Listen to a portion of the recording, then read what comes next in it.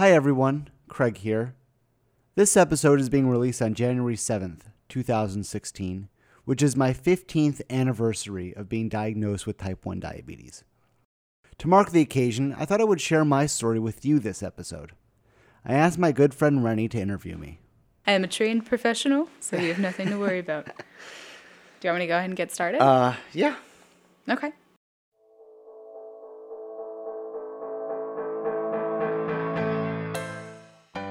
This is Beta Cell, a show about people living with type 1 diabetes. I'm Rennie Partain.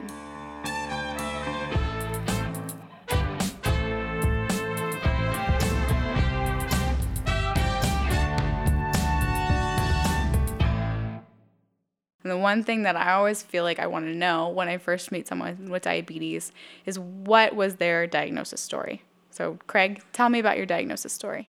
I was diagnosed in 2001, January 7th, 2001. I was 13 years old. Everyone always says how you see the symptoms, in retrospect. And that year, I remember just being thirsty all the time and never being able to stop being thirsty.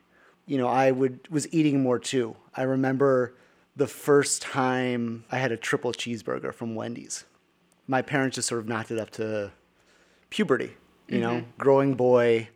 And at the time, I was playing ice hockey. After every game, drinking a ton of Gatorade, drinking a ton of Coke. I didn't really feel like anything was wrong up until a point I would get this really dry mouth. Like, this is beyond just thirsty.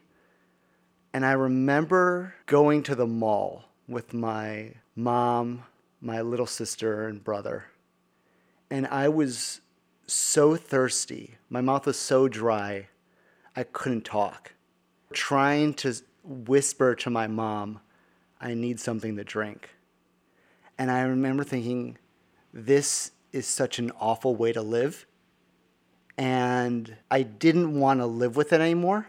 I wasn't suicidal. I didn't want to kill myself, but I thought, please, God, just make this stop. Like, I can't live the rest of my life like this. Did you get to the point where you were hoping that there was something wrong to explain why you were feeling that way, or did you just want whatever it was to go away? I distinctly remember just wanting life, with this to end. I didn't think it was something wrong with me. I just thought this was just my body. Like, I just have something. So I was drinking so much that obviously I had to pee a lot. Mm-hmm. I remember twice actually peeing my pants because I just couldn't hold it anymore. Once was in school. We were on a field trip, and we were on a bus for a while, and it was winter, and we had our coats in my own seat, and I remember tons of traffic, and I just couldn't hold it. We got there, and I went straight to the bathroom, and I was like, okay, there'll be towels or something, and I can dry myself off. And there wasn't towels. There wasn't even a hand dryer. Oh, no. It was this bizarre machine I've never seen before with cloth, and you would wipe your hands, and then you would roll it through. And it was high up on the wall, and I was just like, well, I'm screwed. But I had my big winter coat on, so no one knew, but I could feel it, and I knew. Which was just enough to make you uncomfortable. Yeah, really uncomfortable. And I remember it happening another time when my family was going to visit my grandma in the hospital, and then getting to her room and going straight to the bathroom. I don't know if my grandma noticed that I was sick, but afterwards I felt kind of bad about that she was going through this awful thing, and she was seeing her oldest grandson falling apart. So after that, my grandmother passed. This was about the time my symptoms were really bad, to the point where I was pretty much just sleeping all the time. Everyone sort of knocked it up to depression. Then I was just sleeping 23 hours a day. For days, my parents thought, oh, he's just sick. It's just the flu or something. Then my mom took me to the doctor the day before we were going to come back from winter break. We went in and they had me do a urine sample. And I came back to the room and they took it to go test it. And I remember falling asleep on the examination table while they were testing this.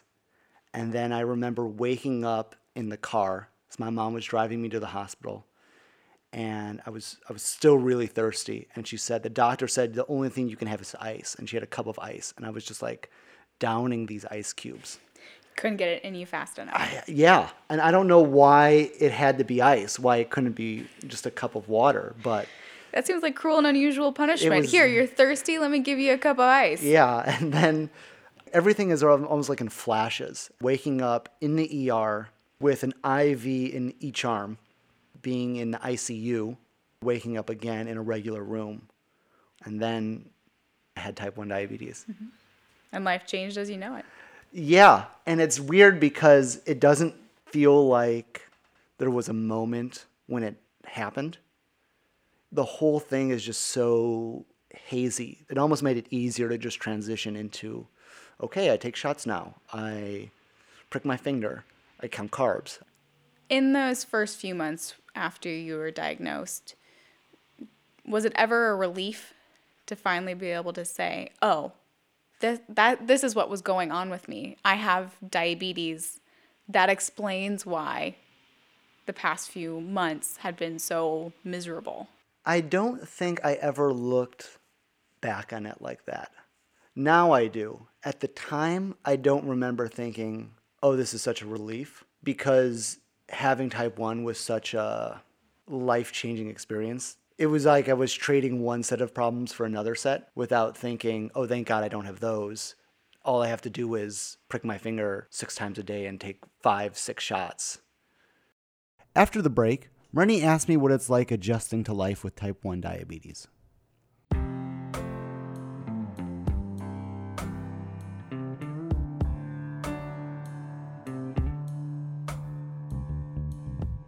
Even though this episode of Beta Cell is about me, it's still for you. One of my goals for Beta Cell is to help spread the word about what living with type 1 diabetes is really like, so that no one ever has to feel scared or ashamed of their diagnosis. If you've enjoyed listening to the show, please share it with your friends and family so we can reach even more people. As you'll hear later in this episode, I love receiving your feedback. If you have anything you want to say, you can find Beta Cell on social media, and you can email me at craig@betacellpodcast.com.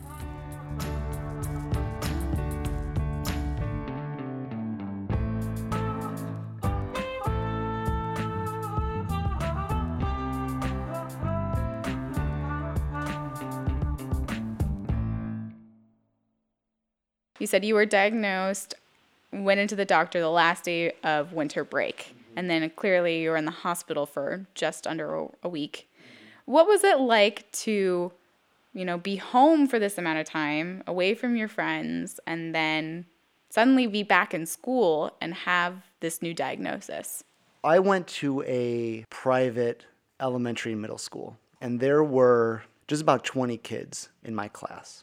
After I was out of the hospital, I had asked my friend Steve, what happened from your end? And he said that Monday morning, when I was in the first class, he knew something was wrong. I guess they waited till the end of the day when they were in PE to tell my class that I was in the hospital. And they spent the PE class writing get well cards. I still have them somewhere at home. What was the best card that you got? There's only one card I remember. And it was from Emily.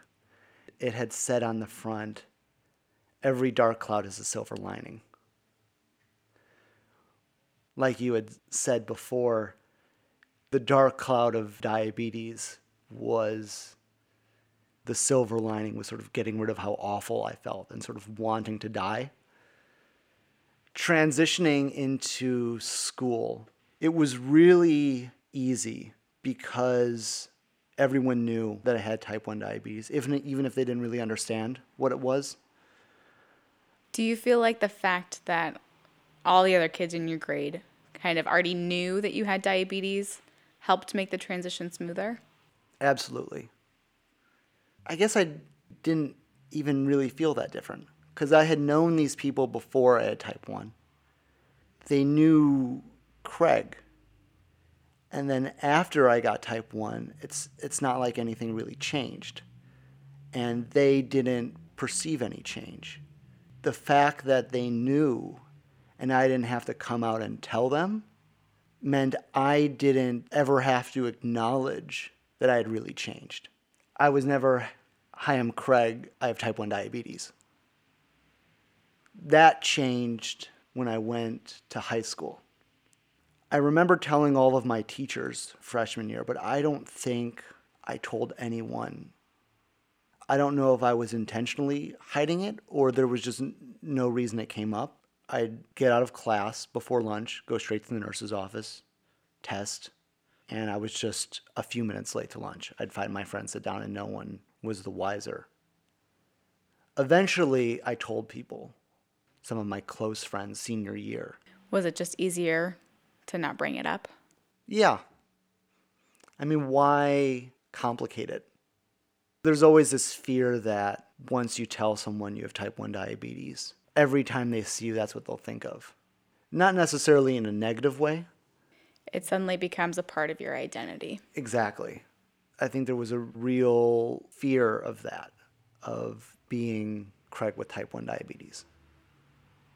So now that you're an adult and you've got all of these years of diabetes wisdom under your belt, how do you handle disclosure now? I still probably don't tell people. I always feel like if it's not a conversation I have with someone in the first or second time I meet them, it just becomes more and more awkward to have that conversation. Because then they know you've been keeping it from them for so long. I was on injections until I graduated from college. And then I got an Omnipod. And I was always conscious of if I was ever wearing it on my arm, I would wear a long sleeve shirt. Just in case I did something and it peeked out. And there was one time when I was in our break room at work and had a short sleeve shirt on. My pod was on my arm. And my supervisor said, "Hey, Craig, what's that thing on your arm?" And I panicked and I said, "Oh, it's like a pedometer." Just a really, really fancy, cool one. Yeah. And she was like, "Oh, really?" I'm like, "Oh, yeah, I just wear it on my arm." And I didn't really let her look at it. I just sort of like brushed it off. Much later, I decided at one point that she should know. I think I texted it to her. She's like, "Oh," and didn't really make a big deal about it. Still to this day, I'll meet people and I make that decision. Am I going to tell them right now or am I never going to tell them? You talked about when you first got the Omnipod, always wanting to be able to cover it. And I'm sitting across the room from you, and here's this diabetes tattoo on your forearm. What made you decide to get that? I think I did it to remind myself that I'm not the only one with type 1 diabetes. It's kind of like you're having a bad day. I can look down and I can see this blue circle on my forearm. And I think tons of other people have this. Tons of other people fight through this every day like I do. It's like, I can do this. Reminding me that type 1 diabetes isn't a crutch or an excuse. As often as it can be, can't do this because my blood sugar's low. I can't drive for the next 10 minutes, or I don't want to eat that piece of cake because I'm 300. But that there's no limits. That type 1 diabetes doesn't prevent you from doing anything if you figure it out. So on a bad day or a bad hour, or a couple times an hour, I can look down on it and I can sort of remember that, I'm not alone. And I think that goes back to not knowing other people growing up and sort of part of the reason I'm doing this. There's a lot of us out there. We're not hard to find if you want to find us.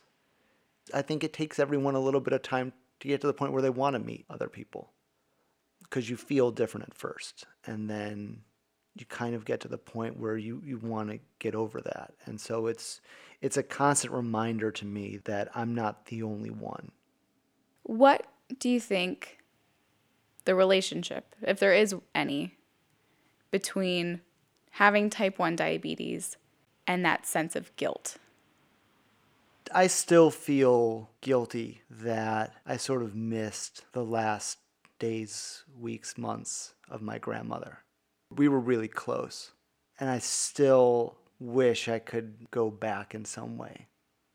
I don't know if I knew she was dying. I guess I sort of assumed, she'd be out at some point. Even if I knew it wasn't going to be okay, I don't know if I had the physical or mental capacity, with my blood sugar as high as it was at that point, to process it or do anything differently. So going back to one of the first things we talked about with that get well card from Emily, what has been the most unexpected silver lining to your dark cloud? Is it cheesy if I say this? Beta cell? I think this is pretty awesome. This is a pretty good silver lining. So after the first episode, I did the email blast to everyone. I got an email back from a friend from college, and she said that her father had type 1 diabetes and had passed away, but that she just really appreciated the fact that I was doing this and sharing these stories. And hearing that from someone who I didn't think had any relation to type 1, that was part of it. Realizing, how few degrees of separation there are. And that she felt so moved by it. That's when I knew this was something important.